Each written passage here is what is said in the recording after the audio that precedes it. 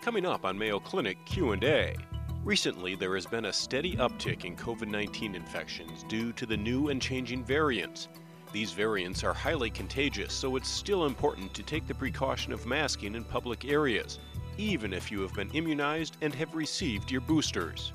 Can't say it enough. This is so hyper contagious that regardless of having had 3 or 4 doses of vaccine or of having previous COVID, you still run an appreciable chance of getting COVID.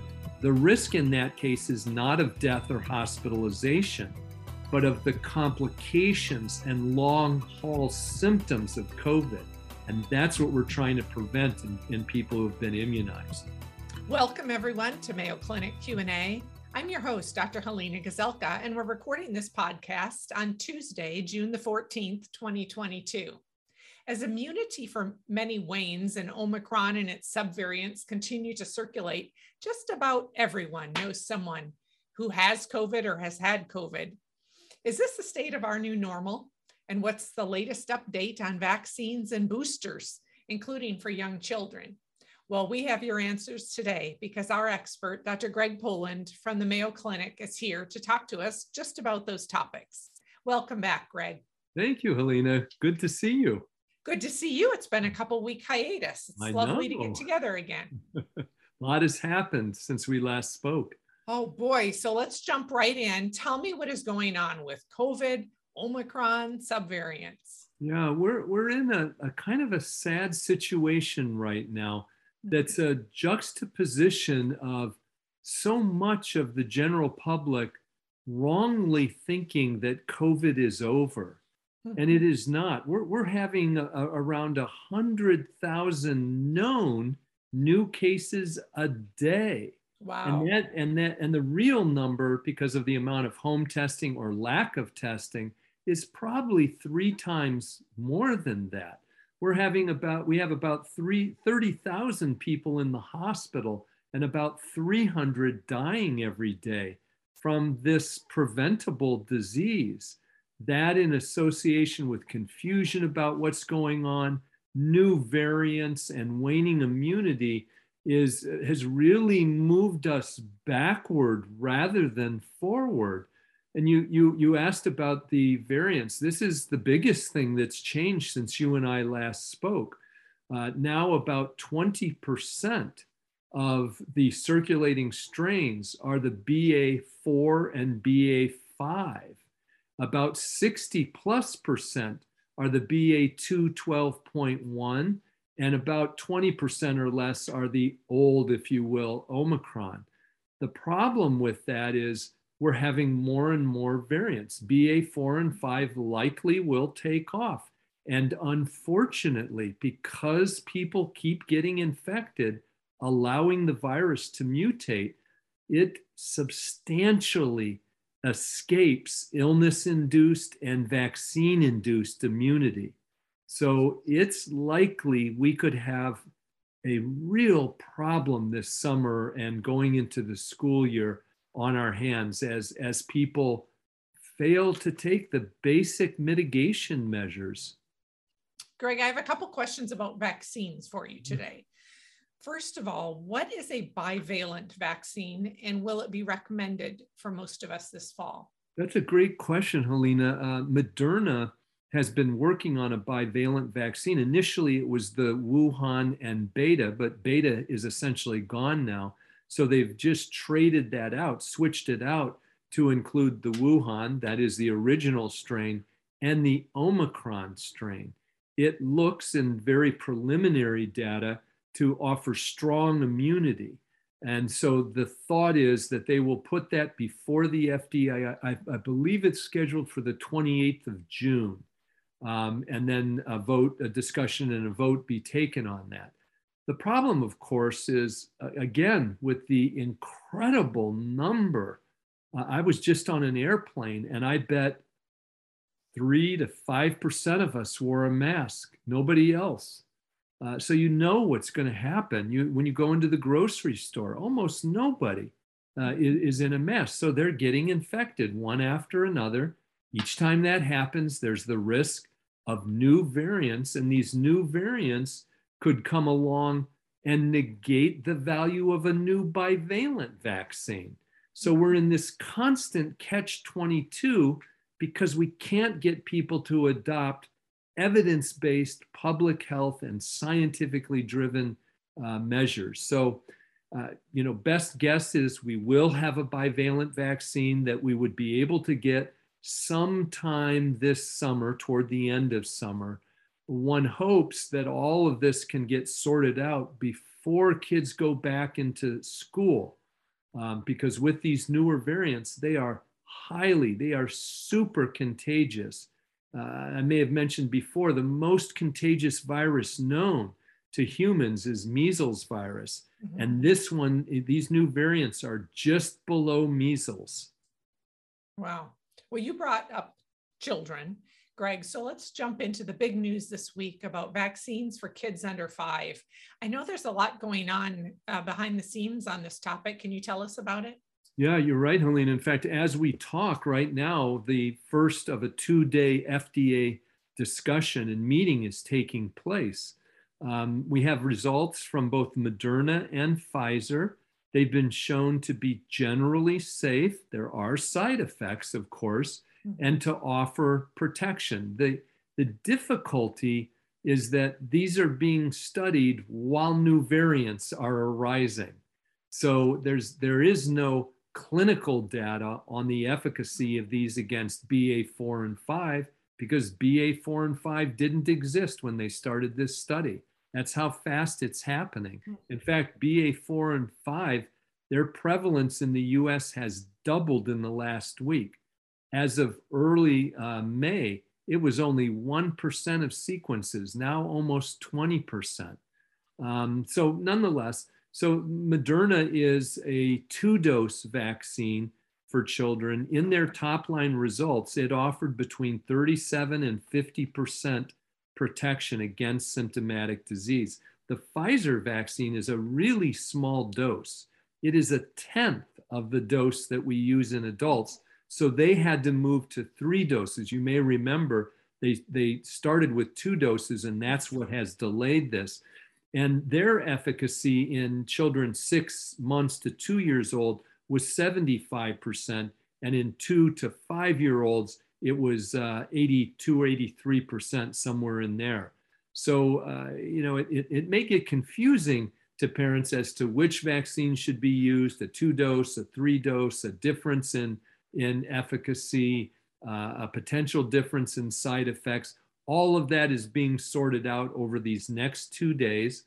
If they vote positively, then on Friday, this would go to the CDC expert committee for discussion and then a recommendation made. If those are both approved, the Biden administration has signaled that they will release these vaccines very quickly after that, by the end of the 2nd to 3rd week of June. I think that will probably be a relief to a lot of parents, but there is more news to come on this. So yes, we know you'll be watching. Greg, what is the significance of Novavax? I saw that it was, I believe, released last week or put into use last week. Why does that matter when we already have multiple vaccines? Yeah, so just full disclosure, I give consultative advice to all the vaccine manufacturers, but for the FDA meeting, I actually presented the clinical case for Novavax vaccine. Okay. Listeners should just be aware of that. Mm-hmm. So the FDA approved it unanimously with one abstention. It now goes to CDC, so we don't actually have it released and available yet. The advantage of it, I would say, is that it causes less in the way of reactogenicity, with immunogenicity and efficacy equal to the other mRNA vaccines. So I think for some people who don't want to get an mRNA vaccine or who had a side effect due to an mRNA vaccine, this will be a good option for them. And I think the more options we have, the better for the public. Greg, I'm going to open the listener mailbag to our brilliant listeners, but I want to ask you one question because it's been in the news so much recently.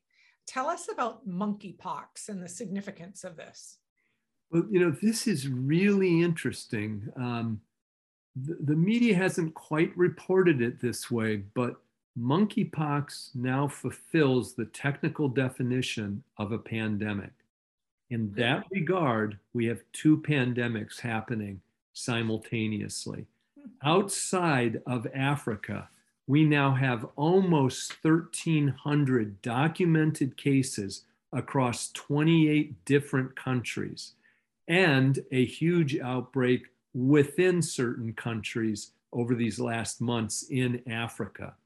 So the concern is that it will continue to spread. What happened is that initially there were very large rave parties for men who have sex with men in Spain and Belgium. This occurred over 10 days, all kinds of anonymous sexual activity. Some of those individuals had been to Africa, had contracted monkeypox, and then spread it because of the close skin-to-skin contact with other people. And then thousands of those people went back to their home countries. And that's why it is spread into these 28 different countries in the US, Canada, Australia, multiple countries in Europe and Asia. Now, fortunately, it's what's called the West African clade or strain, which normally has a less than 1% fatality rate.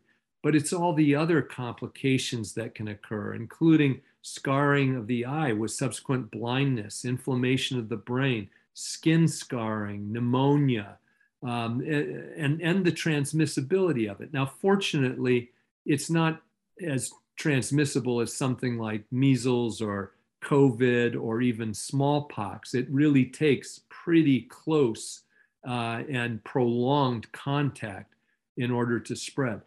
But it's a concern if this were to get established in the population and spill over into the animal population. You might remember in 2003, in our own Midwest region, we had 71 cases of monkeypox related to imported rodents from pet rodents. I don't know why anybody would want one, but from Africa that were infected. And we were gravely concerned that if one of those had escaped and gotten into, for example, the prairie dog population, we would never be rid of this. And the population would always be at risk for monkeypox. So that's the concern that's happening. Is it true that you used the same smallpox vaccine that we received as children to prevent monkeypox? Well, we actually have two vaccines now. Oh. We have the smallpox vaccine, and you're exactly right that it does protect against monkeypox. But there's also a monkeypox vaccine, which is safer but more limited in availability.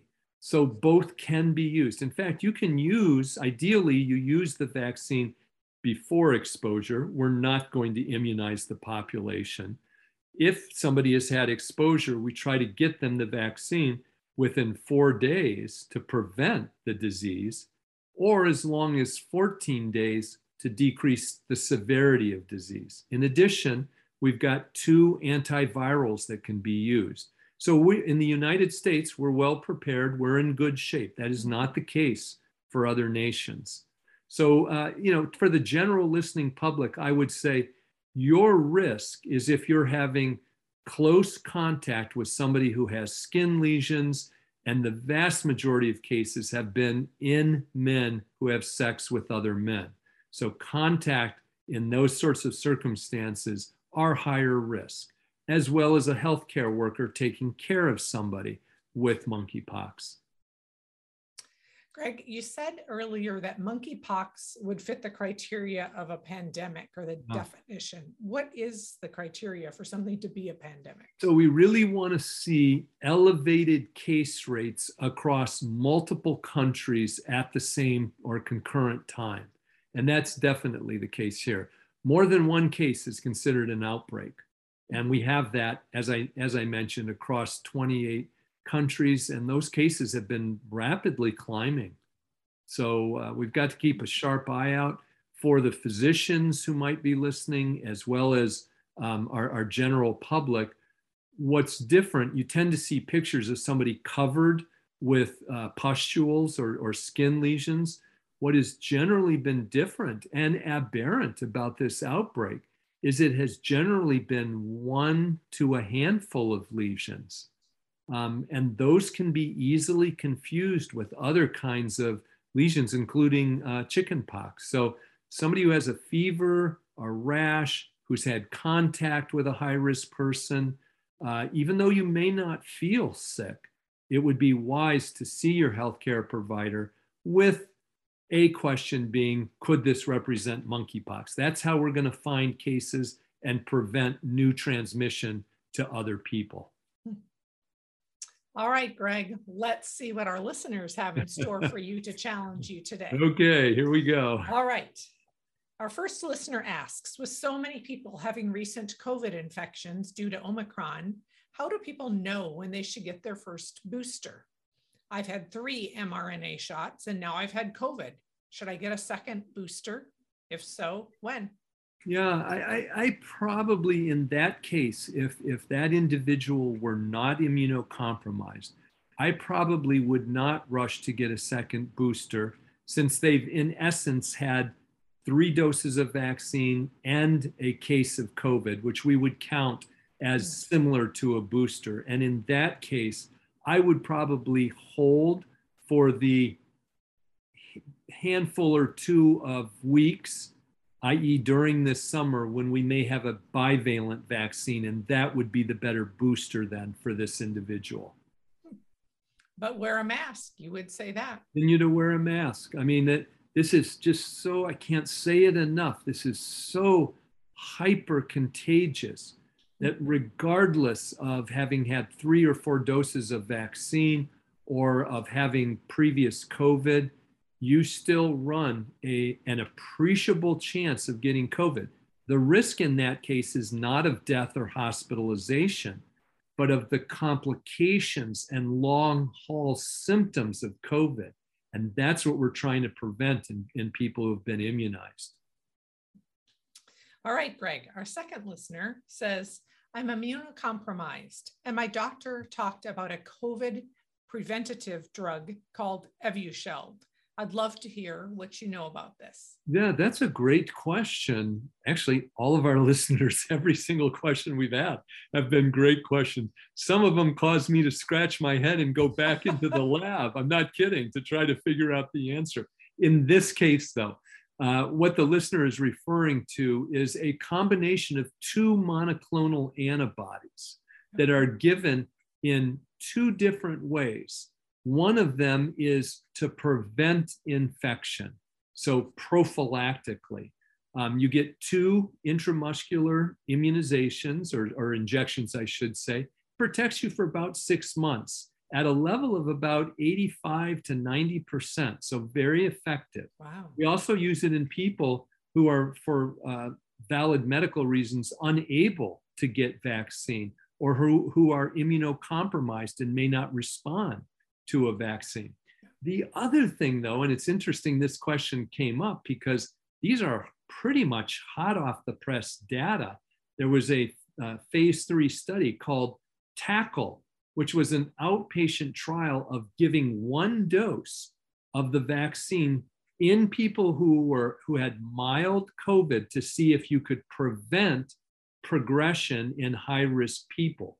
If you gave it within 3 days, it had almost 90% effectiveness in preventing progression. In 5 days, 67% efficacy, and within 7 days, about a 50% reduction in going on to more severe disease. So this is a very valuable prophylactic and, in a sense, therapeutic that we have in our armamentarium. So certainly people who are immunocompromised or who can't get the vaccines for some reason, this is a great option for them.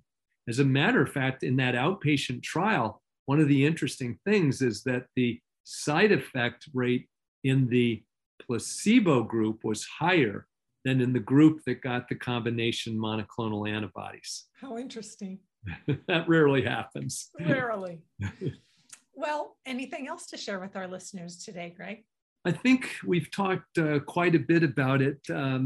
I just would plead that we're in year 3 now of this pandemic, and I was stopped on the street yesterday by somebody who knew me, and his opening comment was, "Nobody's afraid of COVID anymore, right? It's over." And I marvel that people have that idea. Where did they get that idea? It's true that before Christmas, after Delta, we had reached quite a low point. That all those gains have been totally reversed. We had more people die in the US in 4 months of Omicron than 6 months of Delta. And people don't realize this, even if they don't die. The risk of myocarditis from the disease, the risk of diabetes and cardiovascular complications, fatigue to the point where they can't work. These are real and ever-present risks if you get infected. So we're really trying to tell people, preserve your health and the health of those around you. Get fully immunized and wear a mask when you're indoors with people not in your family. Thank you, Greg, for being here today. My pleasure. Our thanks to Dr. Greg Poland, virologist and vaccine expert, for being here with us today to share the latest on COVID variants, vaccines, and monkeypox. I hope that you learned something. I know that I did, and we wish each of you a very wonderful day. Mayo Clinic Q&A is a production of the Mayo Clinic News Network and is available wherever you get and subscribe to your favorite podcasts. To see a list of all the Mayo Clinic podcasts, visit newsnetwork.mayoclinic.org. Then, click on Podcasts. Thanks for listening and be well. We hope you'll offer a review of this and other episodes when the option is available. Comments and questions can also be sent to Mayo Clinic News Network at mayo.edu.